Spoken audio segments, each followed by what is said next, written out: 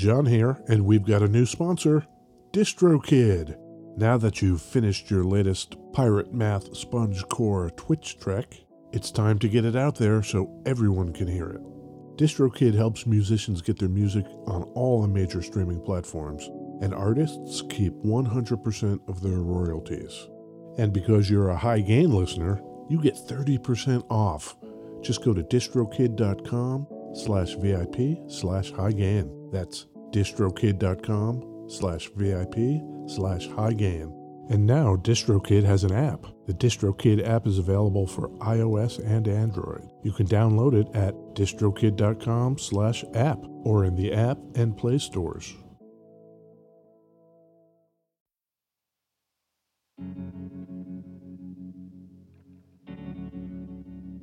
We'd like to take a minute to thank our pals over at Isotope, makers of software and plugins for audio repair, mixing, and mastering. The new gold standard of audio repair, Isotope RX11, is coming in May.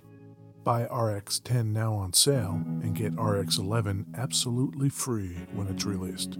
We use Isotope products here at the High Gain. It's an important part of how we've been able to bottle pure podcast gold week after week. High Gain listeners get 10% off using the promo code FRET10. That's FRET10. That's all at isotope.com. IZOTOPE.com.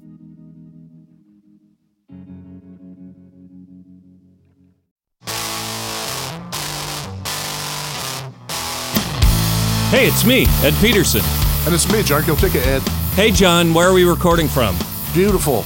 West Seattle, Washington. A little rainy, kind of overcast today. It's probably because of something you did. Yeah, we like to do the weather report early. What are we going to talk about? We're going to talk about guitars. Pedals. Yeah, amps, pedals. Microphones. The usual. And yeah, other people. Oh, God. Man, is this the first in-studio guest since COVID?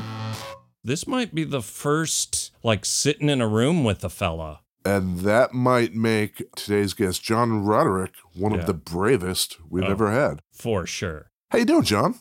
I'm great. Thank you for having me into your weird cave. Yeah. You can really see that you guys really let this place go. Yeah. It's always lovely. Yeah. But John's actually done a little work, believe it or not. Maybe a little sloppy, usually. Well, you're married, so you have to keep up appearances, right? That's right. I mean, if this were my place, it would just be water bottles full of pee and cigarette butts, right?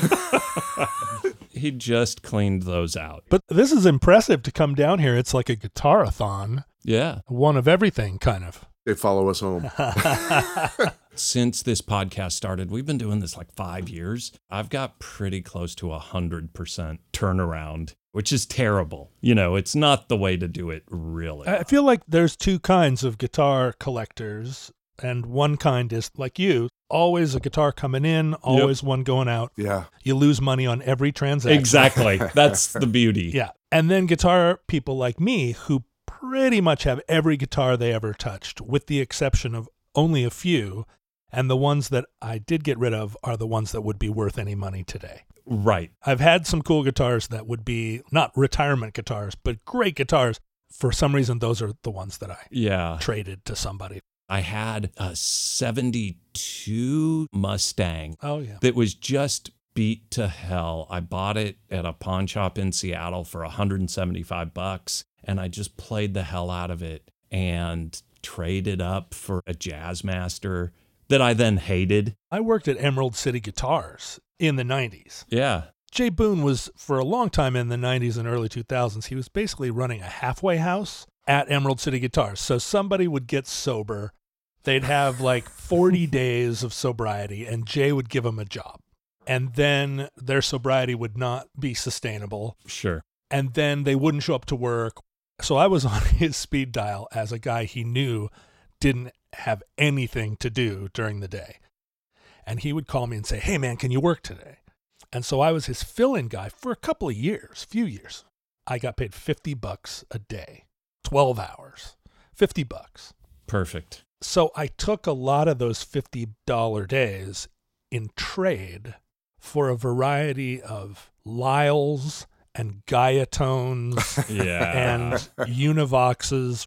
In 1998, who cared about a Univox? At the end of the shift, I'd be like, well, what about this, Jay? I mean, I don't want your $50, man. So, yeah, I've got a garage full of that stuff. Yeah.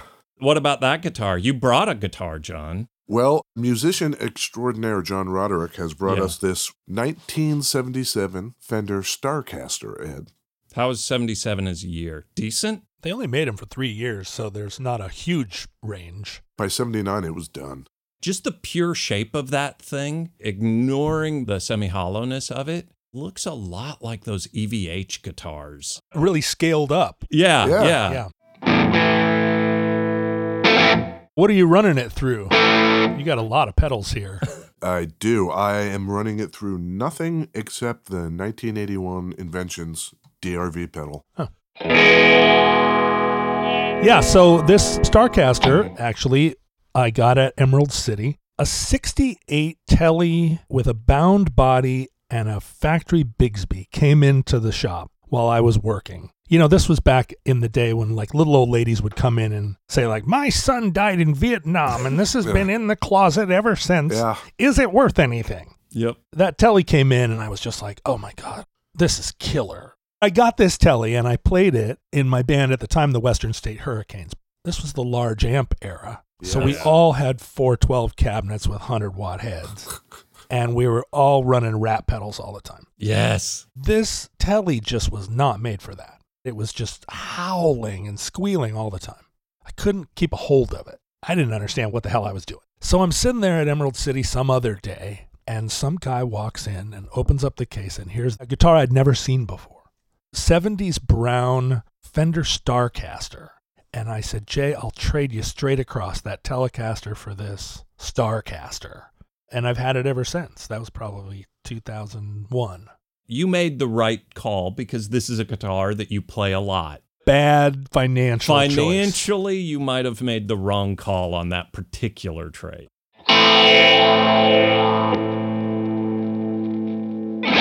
I thought maybe John could play us into beverages. Oh. I will. I do it. It is one of the ways I make a living. Beverages. Beverages. Beverages. Beverages. Beverages. Beverages. Beverages. Woo! That's perfect beverage time. Yeah. I got a black coffee in a crow mug. Hot damn. I watched you make it. Yeah. You've transitioned to the Keurig style of making coffee. And I feel horrible about it. I stopped at Empire Coffee in Seattle's Normandy Park neighborhood. Oh. And got a quad Americano. Ooh. And they asked me if I wanted to use my points. Yeah. And I said, no, I'm saving my points for the apocalypse. That's great. Oh. I save up enough points. I go downtown. I trade them to Jay. For a microphone. Yeah. I went into Thunder Road Guitars and Frank was like, hey, I've got this 14-string lute thing. Buy this from me. Make me an offer. And I had a 90% of the way filled Easy Street Records punch card for albums. And I said, I've got this punch card. There might have been like $2 a punch card and a little enamel pin. All in. I'm going to start coming down to Thunder Road and I'm going to bring like 2 live chickens. Exactly. He'll do it. Yeah. I have coffee too. Yeah. But I also have this Wild Wonder Yeah. strawberry passion drink that purports to be both prebiotic and pro. Your gut is going to be loving you. I do have some non-alcoholic beers over here. Would you like a non-alcoholic beer, John? No, I never touched the stuff. Okay. I realized pretty early on that, for me at least, when I stopped drinking, the last thing I wanted to do was pretend to be drinking. Yeah. Quitting drinking is a mind game. Yep. Way more than it is any other kind of game. Sure. Do you swear on this podcast? We sure do. I have a very strong fuck it reaction. If you trigger me to say, well, fuck it. Just one beer. I will burn your fucking house down, right? If I get into, well, fuck it, I'm going to wake up in Spokane and I'm not going to have my shoes on. For sure. I just had to get all the way away from it.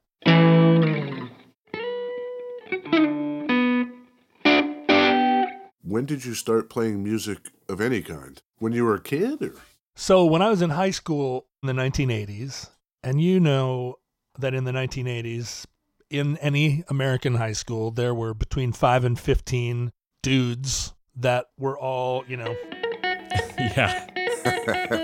And everybody was learning the same set of tunes. There was the ZZ Top kid and there was the Judas Priest Rock-a-Rolla kid. And it was pre-hair metal. Yeah. So there wasn't any sense of there being speed metal or... The hardcore scene was a scene. Not in Anchorage, Alaska. Yeah. There was a sort of nascent punk rock, but it wasn't like Fugazi. And it was before metal splintered into 50 kinds of metal. There was metal. I didn't have dexterity. My left hand, it's just a rubber glove full of pudding. It's just like floppada, floppada, floppada. You did that little Eddie Van Halen hammer-on pull-off? Come on, what are you talking about? I've learned how to compensate. But at the time, what I realized was none of these dudes could sing or were interested in singing. And I had no shame.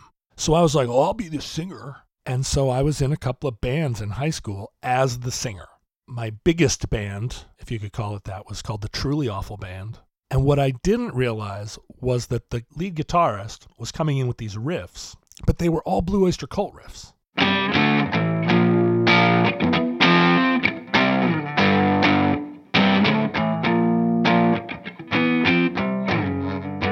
He was coming in with some of those and some early Judas Priest riffs, and I didn't recognize them. Yeah. And so I was coming up with my own lyrics over the top, like, yeah, come on. And he was shameless. He passed them off as his own. And it was only later that I was like, that's a Black Sabbath riff. And he was like, oh, well, yeah, I guess technically. Yeah, technically. But it was only later that I picked up the guitar and started, learning cowboy chords. Yeah. Because I could then sing over my own chords and I didn't have to rely on somebody else. But it wasn't until I was out of high school that I kind of wrote my first song and had this idea of myself as like a cowboy guitar player. If your left hand sucks, that can be fine. Yeah. You can get by with a lot with your right hand. You can, and you can get by with murder if you sing. Sure. Because if you sing, it covers a multitude of sins. There's the perceived difficulty rating. He's playing guitar, but he's singing at the same time. The bass players who can sing. It seems impossible. I was the bass player in Harvey Danger for a few tours and also sang harmony vocals. Yeah. I had to do that self-lobotomy where you just cut your mind in half. Yeah. This half of my mind is just on its own. It's going to be doing these things, and I'm not going to be paying any attention. Was that just super hard? Well, I guess I had already cut my brain in half in a few different ways. There's some people, you can take them out of a subway anywhere in the world and they just know which way north is. Right. I'm one of those people. I know where north is no matter where I am. Just feel it in my body. And I also feel rhythm that way. I'm not saying that I have like any kind of super sexy pocket or anything like that. I have like a kind of jazz understanding of where the one is. Everything can be going totally off. It can be chaos, but I still know where one is. Right. And that helped me a lot over the years. By the time you split high school, then, you thought of yourself more as a songwriter? No. I spent a lot of my youth, I guess what you would call now unhoused. I don't know what term I would have used. I was just living, man. But I did not have a regular address for a lot of that time. So October of 90, I was here in Seattle, kind of couch surfing. I knew people here. And within the first few days, I went down to the OK Hotel because somebody had called the phone number of the house where I was crashing. No one else was home. And they said, hey, is Eric there? I need somebody to work tonight at the OK. What's the job? And he was like, if you can get down here by 6, you're hired. And I was doing stage security, like stand on the stage and keep stage divers off the stage. I was hooked. Downtown had a real vibe. It felt sketchy and fucked up. And I was like, this is awesome. So I had my cowboy chords. And I'm watching every night this. And I said, well, shit, I play the guitar. I can play the guitar at least as well as 3/4 of these people. And I mean, I wasn't wrong. A lot of those bands just were awful. And so I started to play the guitar more seriously, right? Sit at home and like work it out, try and figure out like what the fuck a minor chord is and why you would use one. I mean, somebody had taught me the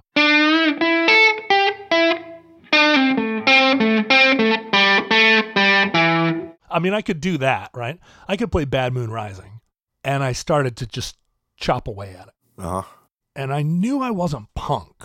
I didn't have it in my heart. I wasn't mad at anybody, and I didn't feel like dying young. You know, that just wasn't where I was coming from.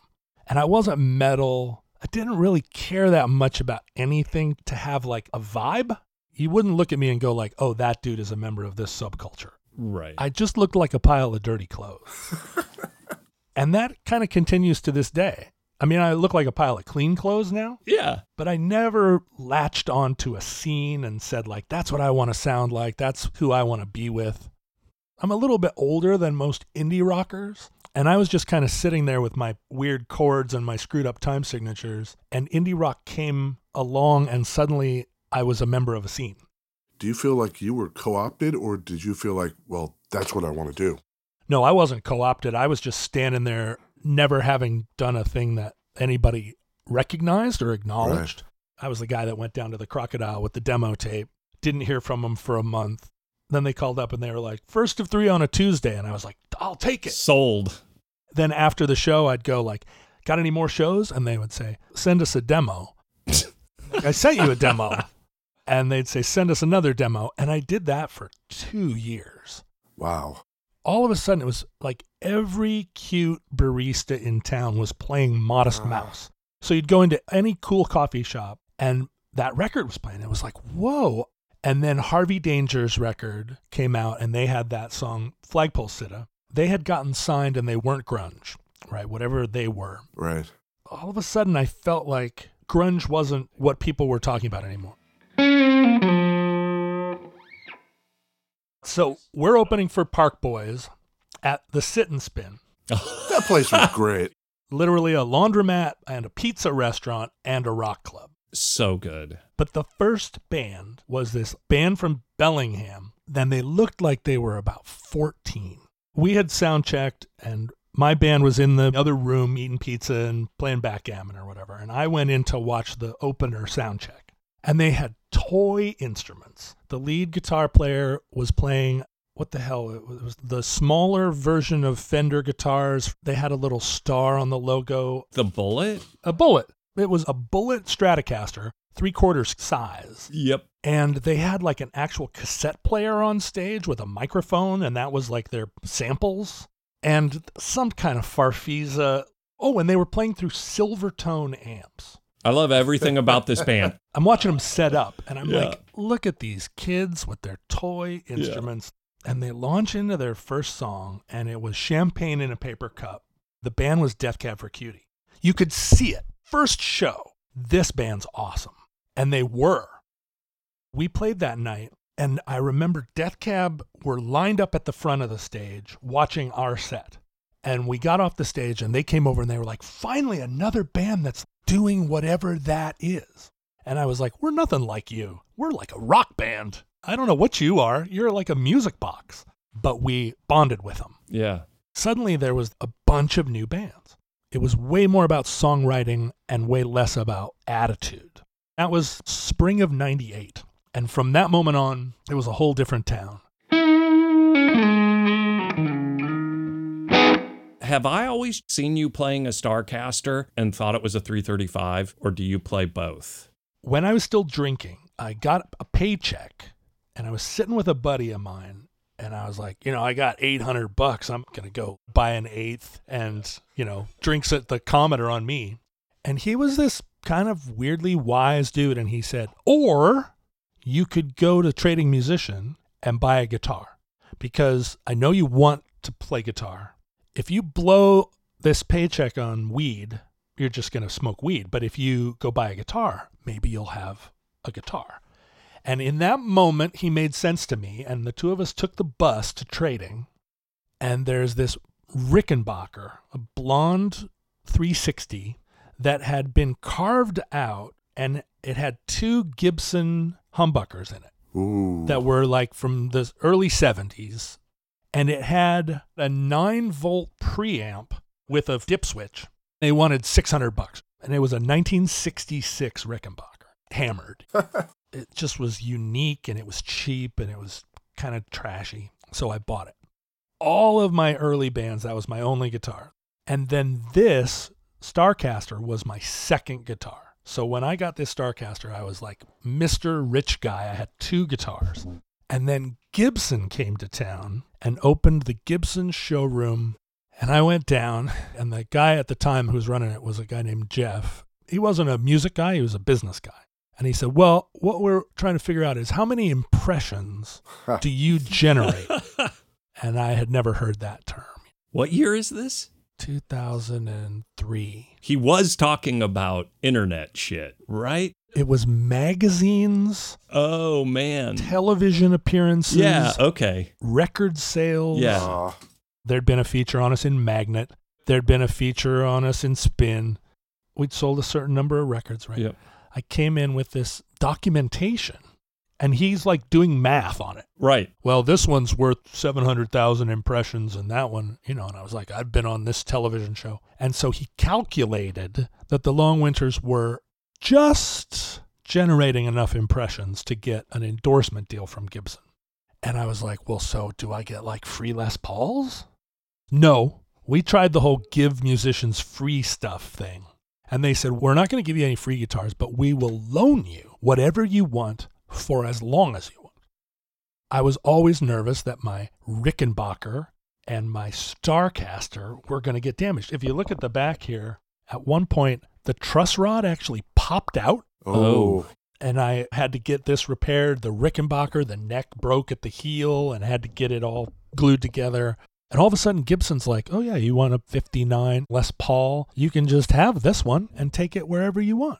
I thought Les Pauls were kind of uncool, kind of corny, especially like a Sunburst. What kind of dork am I all of a sudden? But I got out on the road, and I had never had a guitar that just did everything right. This guitar did not have any bad sounds in it. It was not unpredictable at all. It was just dynamite. And by the end of that tour, I said, oh, wow, this is a real resource. And that's when I went to them and said, I want a 335. From that point on, they just kept me supplied with 335s. I never owned one of them. Really? They all belonged to Gibson. Wow. And they were just like, take it as long as you want. But what was great is, like, our tour would be over. We'd be in Spain. I'd be looking at, like, I got to schlep this freaking thing back to Amsterdam and then back to blah, blah, blah, blah.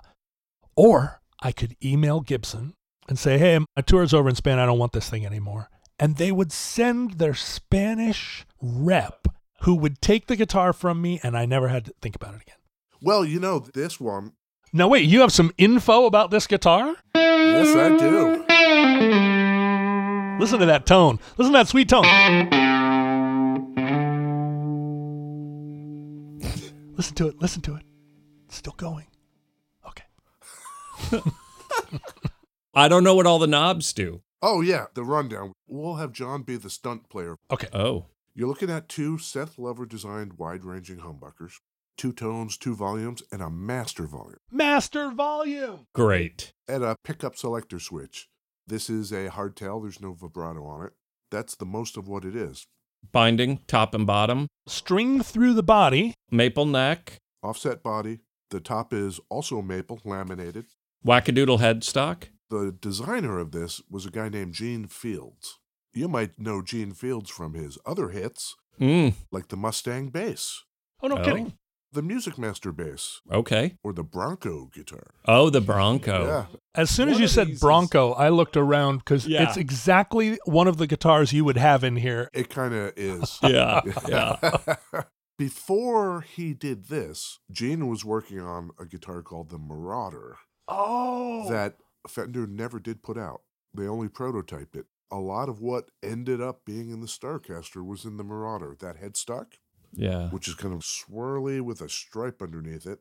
This is actually a cutout in the wood. German carve. Which would make sense because our man Gene was in the research and development department led by his boss, Roger Rossmeisel, designer of the 300 series of Rickenbackers. No way. Cool. Yeah. I love that the DNA of this Starcaster has Rickenbacker DNA in it. Yep. That does. makes a lot of sense to me. The funny part is this was not supposed to be as good a guitar as it is. At the time, they were done with the Coronados. Remember those things? I always think of the Coronados as being really cheapo, bolt-on neck, hollow body children's guitar. Mike Doty from Soul Coughing, he swears by his Coronado. Like, they became a real thing. If you find a good one, they're great. So Fender was like, all right, this is a dog. We got to get rid of these Coronados. Hey, Gene Fields, we need you to take all these surplus Coronado bodies and do something with them. We need you to design something that will help us use up all this crap. That is their jam. We have something semi-successful, not successful. We're just going to reuse them. What is it? Not the Maverick, The Swinger. it's like a Mustang body. And the headstock is pointed? They had a bunch of these excess bodies. And so we just took a bandsaw and literally carved a C in the body, in the ass of the body. I remember those. Right? Terrible ideas. So Gene gave it the old college try until he couldn't do it or wouldn't do it. He's like, hey, boss, I think I can make a really nice guitar similar to what you want me to do with these bodies. What do you think? And the powers that be were like, no, that's too expensive, man.